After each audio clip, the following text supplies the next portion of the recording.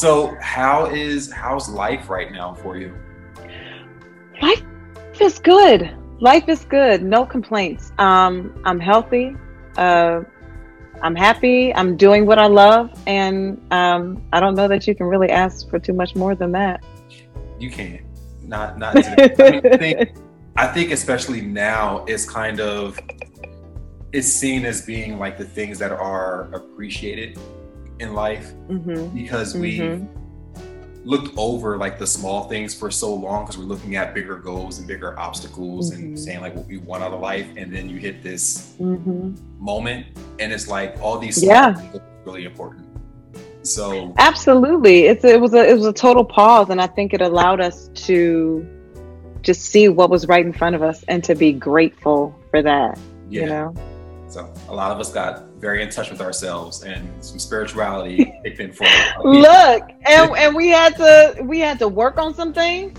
Exactly. When you're constantly moving, you don't always see the parts of you that need a little bit of attention and a little bit of fixing and moving forward to a different place. And it's all good, man. It's hard to look in that mirror, but when you do, You got just to work do it it. out. You And got to there was do a it. lot of that this I year. had a clubhouse room that I was in, and I was moderating it. We had that conversation. It was like, this is the first time a lot of people had to look at themselves and look at their surroundings Yeah, and say, am I happy with where I'm at in my life?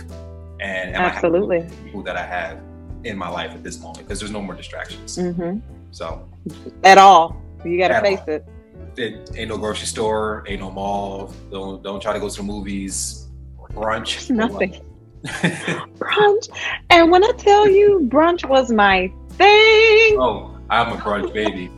oh man, come on. Bottomless mimosas? What's Exactly. happening? And I think what happened is because I got introduced to brunch in New York, and then I moved to LA. Brunch in LA is a whole different world. It's a thing, right? It's It's like, a thing, right? what are you doing Sunday? Even to the point you be in church and the pastor's like, I know y'all trying to get to brunch, but let me finish. It is so bad, but it's like I am. Like, I'm staying to the end, but wrap it up. let's go. We got a 1:30 reservation. Oh my gosh. Yes. So for you, life growing up, being a Winans, what was life like as a kid? It was fun. It's funny because I think that people sort of have this preconceived notion that in the Winans family, we just sat around and sang a lot and just was always in church, which we were. We were always in church. Um, but I mean, always. Always. And I'm so grateful. I'm so grateful for that foundation. I praise God for that. But we didn't really sing. We weren't forced to sing, and singing was never anything that I loved. So growing up, particularly in my house, I had three brothers, Mhm. and people say I was spoiled. I just think I was well loved, and And I was able that's to fine. do, kind of like what I wanted. But that's okay. I was the only girl, and so it Right. was fun. It was great. Church all the time, loved it. But we were also just about our family. And so even when I got to undergrad, I didn't really have a lot of friends because I was always with my brothers, always with my cousins. I was at church. And so that's just kind of what it was. I was a family girl pursuing what I loved. And the only thing that was the standard in our house was that you go to church and you're respectful. And everything else, my parents always said, your relationship with God is up to you. That's something you have to choose. And that was my life.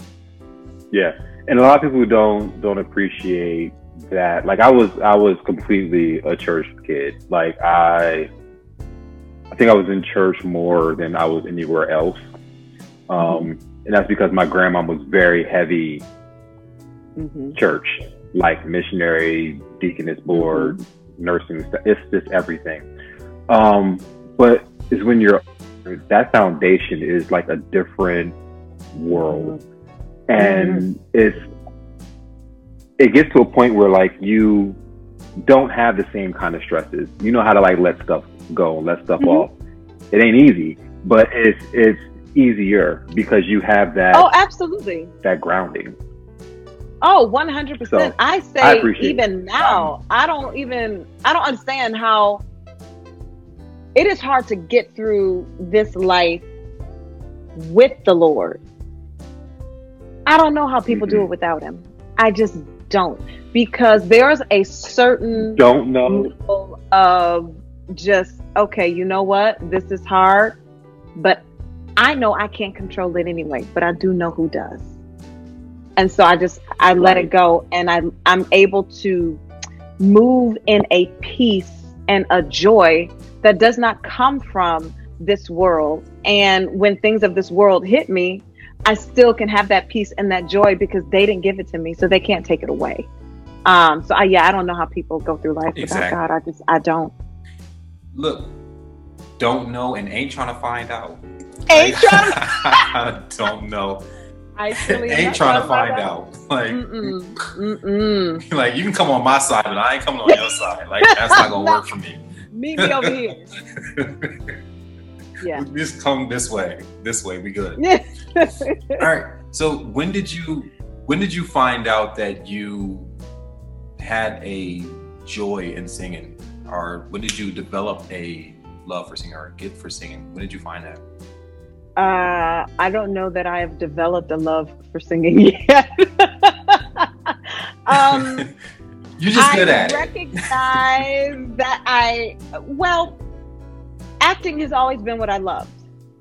Since I was a little girl, my parents would take us to the movies every weekend, double features, and I just stared at the screen and I was like, that's what I'm going to do. And so when I started undergrad, I told my parents I was going to major in theater, and they were like, what? Because you haven't done it. I was like, yeah, but I know I can do it. It's what I love. It's what I love. And they were like, okay. And then I did my first show, which was a 2-woman show. We did Hospice by Pearl Cleage, and my parents and my brothers came, and they were like, oh, okay, this is what you do. And so they just fully supported me. And I remember there was a musical. They did Evita, my second to last year, I think, in undergrad. And I never wanted to sing. When I tell you, I never had a desire to sing. But I knew that they were going to, I love dance and I love acting. And I knew they were picking 4 couples to do this really intense tango number. And I said, oh, I want to be a part of that. But in order to be considered, you had to sing for the audition. And so I went to my dad and I was like, Dad, tell me if this sounds okay, because I have to audition and I have to sing so that I can be a part of this dance thing. And he was like, okay. And so I sang for him and he said, Joy, you ought to be shamed. And I was like, Dad, is it that bad? And he was like, you have a gift. I said, well, Dad, I don't like singing. I have to sing to be a part of the dancing. And he said, Joy, you have to use every gift God has given you. That went in one ear, out the other. I was able to be in the show. I was part of the tango number. It was so much fun. It was what it was. That was that. And then after grad school, my uncle BB had a play, a musical based on his life that he was going to do a workshop for, and he wanted me to come and be Cece. And I was like, oh, okay, whatever. I got there. Rashad, when I tell you, that was the hardest. I said, I don't even want to sing. And why I got to sound like Cece? This is too hard. This is too hard. I don't like this. I don't like it. Right. And then, sort of hindsight is 2020, you look back and recognize that God was just preparing me, and I should have really delved into it, because Greenleaf was coming and I had no idea I was going to have to actually record songs, sing them myself, something I had never done. And so now I tell people, work every gift that God has given you. It doesn't matter how much you love it. If he has given you a gift, it's not for you. It's for you to share with other people. It's going to be able to touch other people. So work every gift that you have. I have never developed a love for singing, but I do recognize that it is a gift that God has given me. and I need to work it as best as I can so that when I am supposed to present it, it can touch the people that he wants it to touch. So yeah, that's a long answer to let you know I still don't have a love for singing. No, but it's such a good answer, because we think that what we see someone talented in, that's their passion, and we often confuse that with what someone else loves to do, to where if you're not doing, we're like, but you love this, and it's like, no, I don't. And it happens a lot, especially with kids and parents. It's like parents think that kids love something because they do it or they're good at it, and then find out later on down the line, like, I don't like this. Yeah. It's and I'm grateful that my parents never pushed that on us. But you know, I needed to recognize that if it's a gift that God has given you, then it is meant for you to use it to help someone else, to do something for someone else. And so while I don't have a supreme love for singing, I love singing with my brother. You know, we did the play together that was based on my uncle's life, and I had no idea the joy I would have being on stage and singing with my brother. Like, that was pretty remarkable. Am I looking to just keep making records as a singing artist?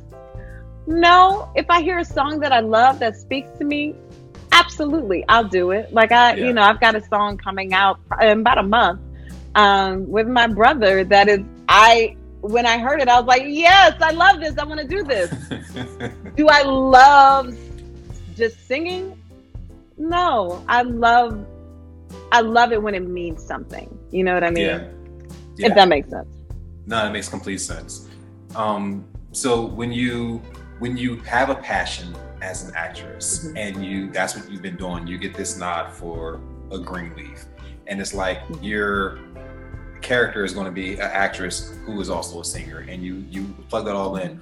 What did you take away from that experience, and how did that make you feel? Because I thought you were a singer who had to be turned into an actress, and so it's like, no, that's what most people thought. Turned into a singer. So what did you take from that? Because you worked with some titans in that show.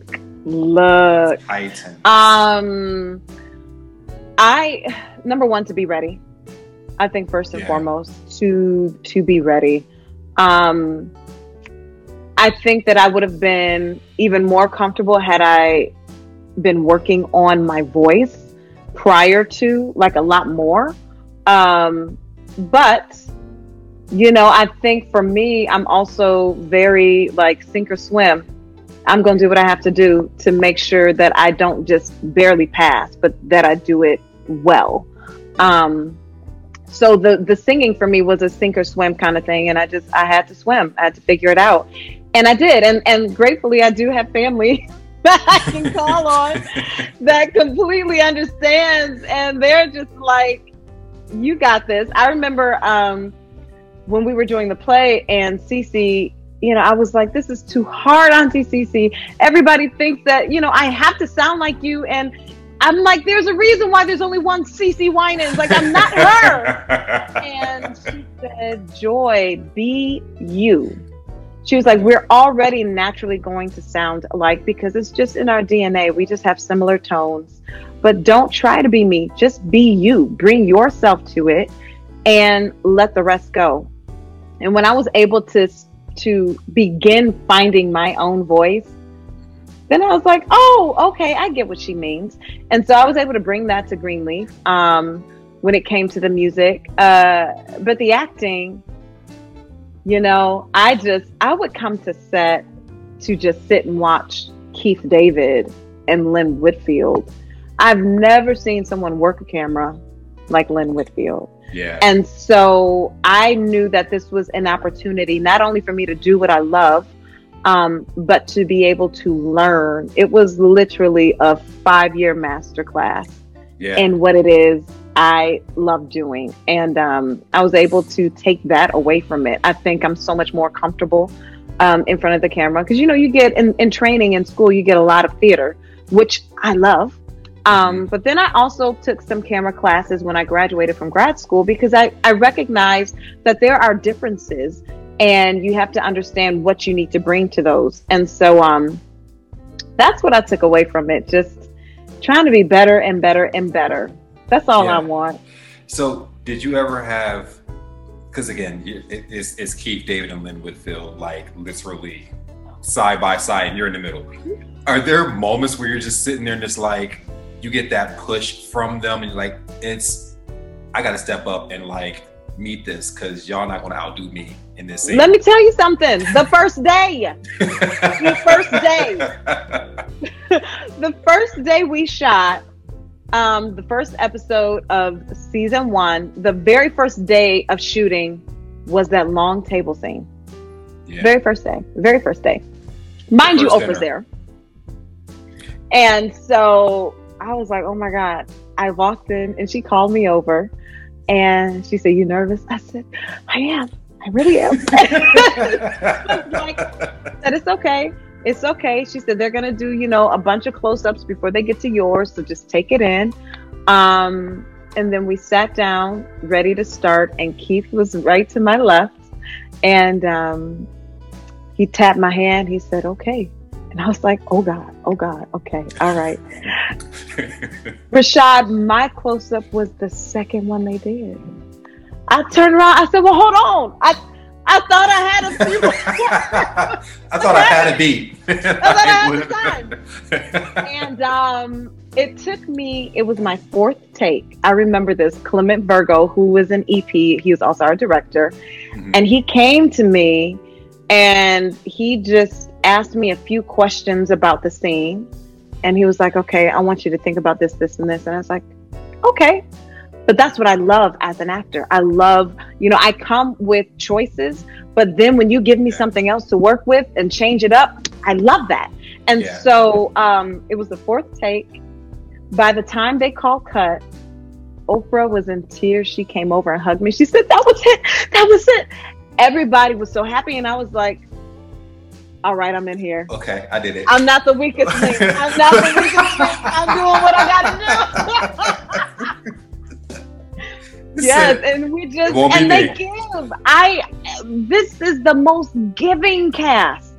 And so even in different scenes with Lynn, if it was more so about Charity and her anger or whatever, and the camera was, on me at the time, Lynn is giving everything. And she's like, oh, baby, next time, try this. And I'm going to grab you even harder. And I'm like, yes. Okay, great. We were constantly giving and learning and growing. And it was, that's my family, man. That is my family. That is so amazing. That's so amazing. Yeah. All right. So you finished that, which none of us are happy about the fact that Greenleaf is done. But everything has a beginning and an end. We got it for a couple of years. So, we're good for now. And you go into filming Don't Waste Your Pay. Bad dating habits I have. Most people don't. No, most people just don't want to. If you didn't walk around with your nose in your phone or in a manuscript all day, you notice there are men everywhere. Damn. And why are we always talking about my dating life instead of yours? Because that would be a very short and boring conversation. I can't even remember the last time I've had sex. Oh, this. Okay, that's scary. Bad. That's a problem. What is wrong with me? I could never find. Seriously, what must be wrong with me? Isha gave him everything. And I saved nothing for myself. Then suddenly. How do I find this magical man? The magic is in you. You make your own magic. Like the sun. Yes. Bringing sunshine. He was crazy not to fight for you. How is it even possible that someone like you is still single? Here. So what are you gonna do about it? I wanna be your one and only.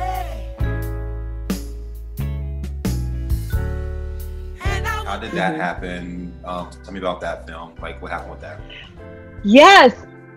So we're in the lockdown, and I get an offer for this film, and I had just told my husband, I said, I need something completely different from Greenleaf, completely different from Charity, and Don't Waste Your Pretty came up. And I thought the role was very interesting. I thought she was a woman of a lot of pain, but a lot of joy, and she just needed to sort of get out of her own way for love. And I thought it was exciting. And then I knew that Carrie Hilson was already attached, and I was like, well, she seems like a really lovely person. So I was like, okay, great. You know what? Let's do it.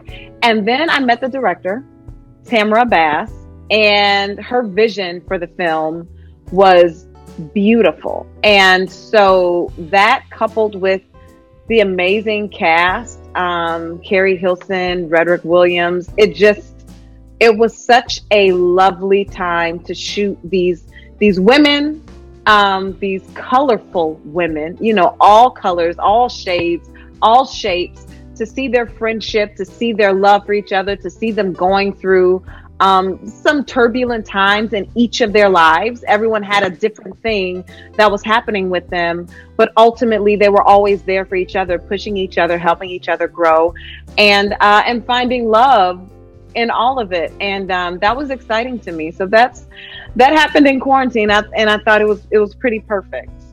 Yeah. So what did it feel like to be in that situation? Because again, when you guys started shooting, we kind of knew what was going on with the COVID thing, but there was still like a lot of speculation and like uncertainties. Was it nerve-wracking in that moment? Did you shoot in LA? No, we shot in Atlanta. Okay. And Atlanta was wide open back in July. Yes, it was. Lord Jesus. But so initially going, I had nerves. And then when I got there and I met the production company, Swirl Films, really kept us safe. From the moment I landed, the tests were on time, the tests were frequent, and our bubbles were tight. And so it allowed us to be able to go to work and freely do what we needed to do for our roles without feeling like, oh God, I got to worry about who is this new person on set and who is this? No, Swirl locked it down. Everybody that stepped on set was tested constantly. And we, we were safe, and I applaud them for that. We finished an entire shoot with no positive COVID tests. And it was amazing. I'm so very grateful. I also, while I went with a few nerves, as we know, I just believe God just continues to cover me. And so I'm never like overly worried. And I know that I have a praying husband, and I know that I'm covered. But to be in a place where the production company took our health and our safety so very seriously is a blessing. So no, I felt free when I was at work to do whatever I needed to do, and I wasn't worried about what anybody else was doing because I knew that they had us covered. Perfect. What do you want people to ultimately take away from the film? That life is life, and life is going to bring about challenges. Sometimes they come often. Sometimes you have a little bit of breathing room in between.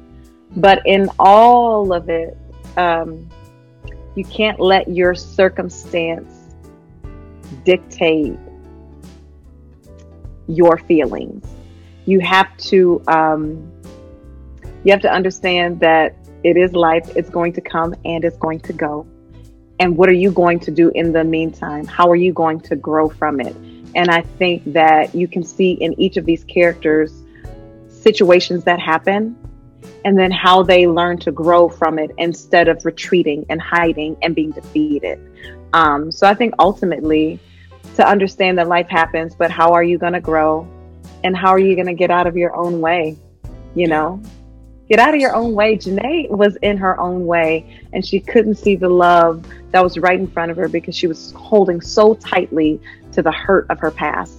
But the moment you let that go is the moment that you can see what is right in front of you. Life is life, and life has challenges. Yeah. I love that. All day. Perfect. All right.